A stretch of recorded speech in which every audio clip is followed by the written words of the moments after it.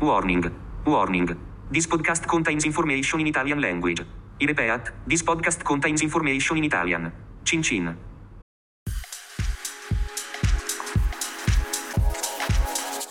Welcome to this special Everybody Needs a Bit of Scienza edition of the Italian Wine Podcast. Here's the premise. Vinitaly International Academy community members send us their questions for VIA Chief Scientist Professor Attilio Scienza. We record his answers, and Stevie Kim tries to keep him in line.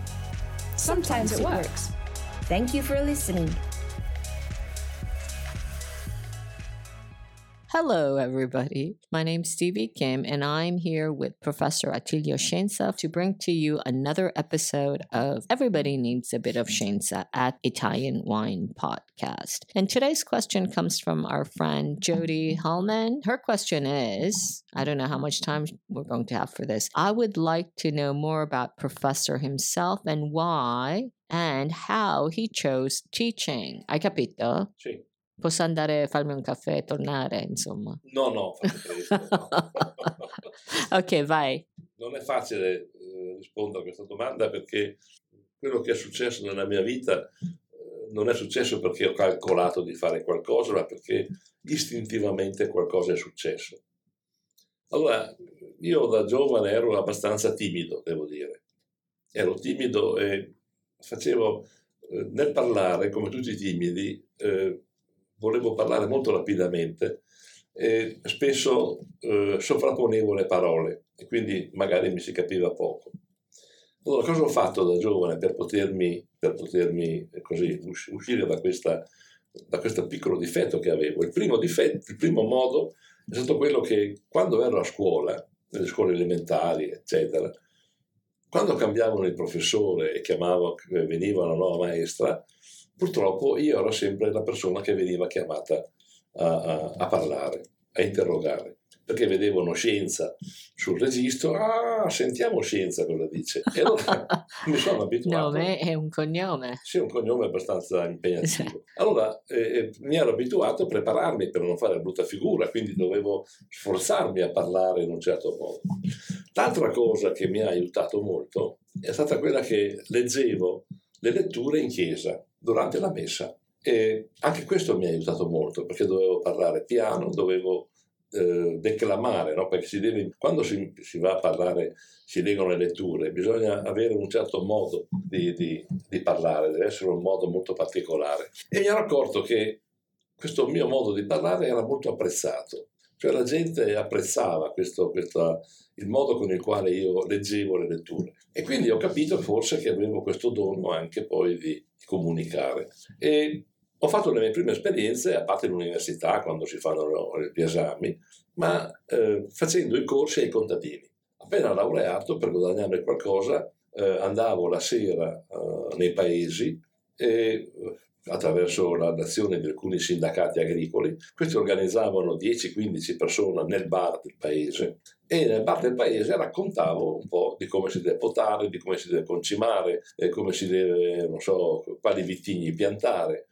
E questa è stata una grande esperienza perché mi ha aiutato intanto a sintetizzare le mie idee, secondo ad affrontare un pubblico molto difficile, perché i contadini sono un pubblico difficilissimo. Primo perché non credono a quello che dici, sono sempre molto scettici. Secondo perché fanno delle domande imbarazzanti, fanno delle domande incredibili, fanno delle domande alle quali molto spesso è difficile rispondere, ma più devi rispondere, se no perdi credibilità. E allora ho capito che in fondo quello era il mio lavoro. Spiegare a queste persone, spiegare anche degli studenti, era forse il modo migliore per esercitare il mio carisma, la mia possibilità di comunicare le mie idee.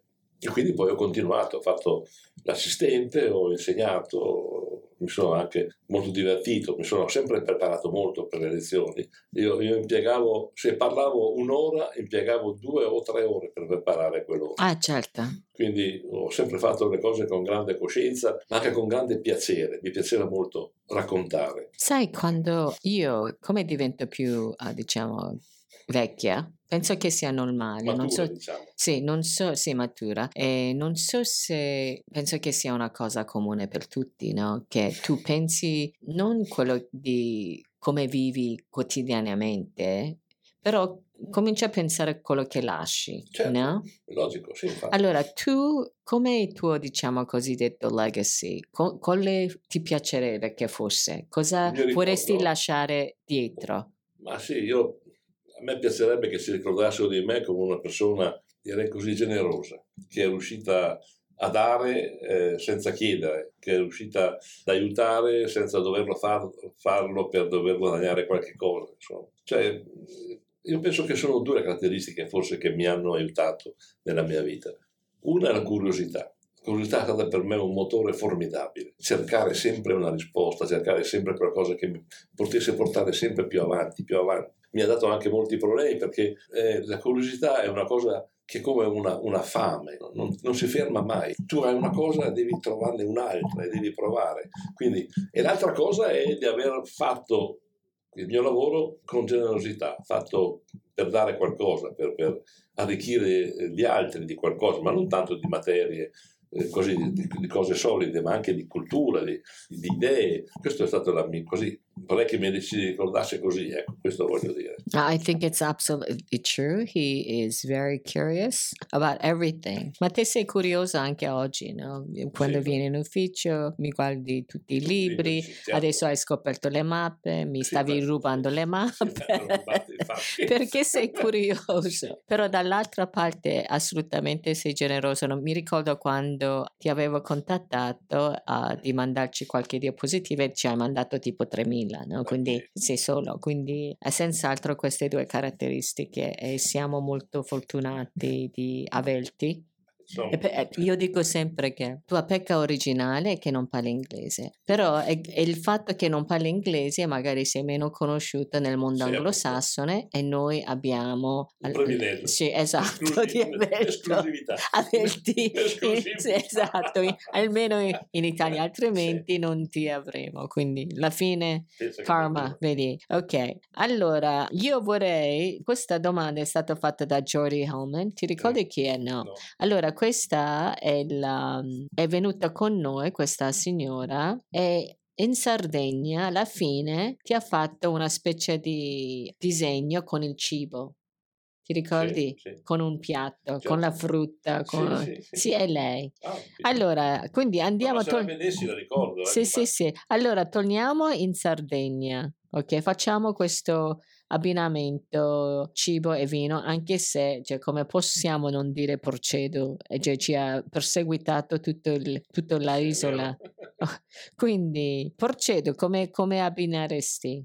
Un grandissimo canonau. Un canonau. Ma non un canonau di quelli che fanno così, tanto per farli, no? Sì. Un canonau elegante, sottile, verticale, non molto carico di sapore, con una bellissima acidità che possa pulire la bocca dal maiale, ma anche che avesse questa aromaticità per integrare un po' i sapori delle spezie, il mirto che viene usato per cuocere cioè deve essere un grandissimo canonau, elegante, fine, non deve essere un vinaccio, deve essere un vino veramente molto particolare, quello lì che abbiamo bevuto in quella cantina, quello potrebbe essere ideale. Mm-hmm. Ma ascolta, invece c'è anche il dolce fritto, come si chiama con miele? Seada? No. Sì, Seada si chiama. Come abbineresti questa seada? Abbiamo mangiato in realtà solo una volta seada, all'inizio con... Sì, con questo formaggio fresco con il miele, no? Il formaggio, la seada è un formaggio che viene cotto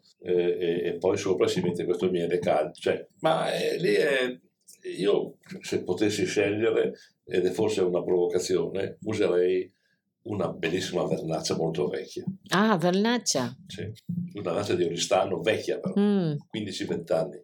Ormai eterea, esile, qualcosa di molto particolare, con questo sapore di un po' di tabacco, di cannella.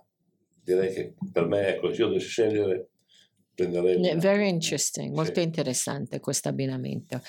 Che quasi mi fa venire voglia di tornarci o cercare una vernaccia. Sì.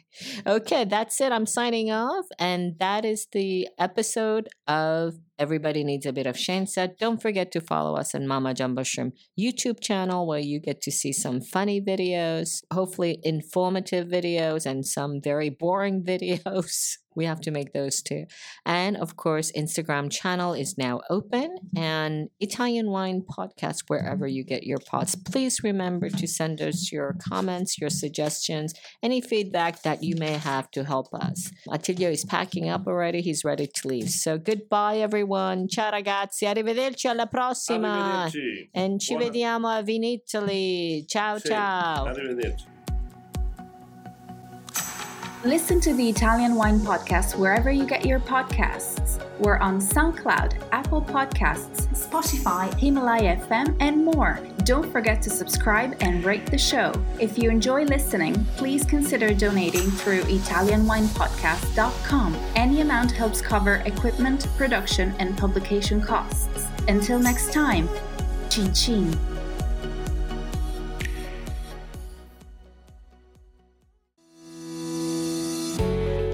Hi guys, I'm Joy Livingston and I am the producer of the Italian Wine Podcast. Thank you for listening. We are the only wine podcast that has been doing a daily show since the pandemic began. This is a labor of love and we are committed to bringing you free content every day. Of course, this takes time and effort, not to mention the cost of equipment, production, and editing. We would be grateful for your donations, suggestions, requests, and ideas. For more information on how to get in touch, go to ItalianWinePodcast.com.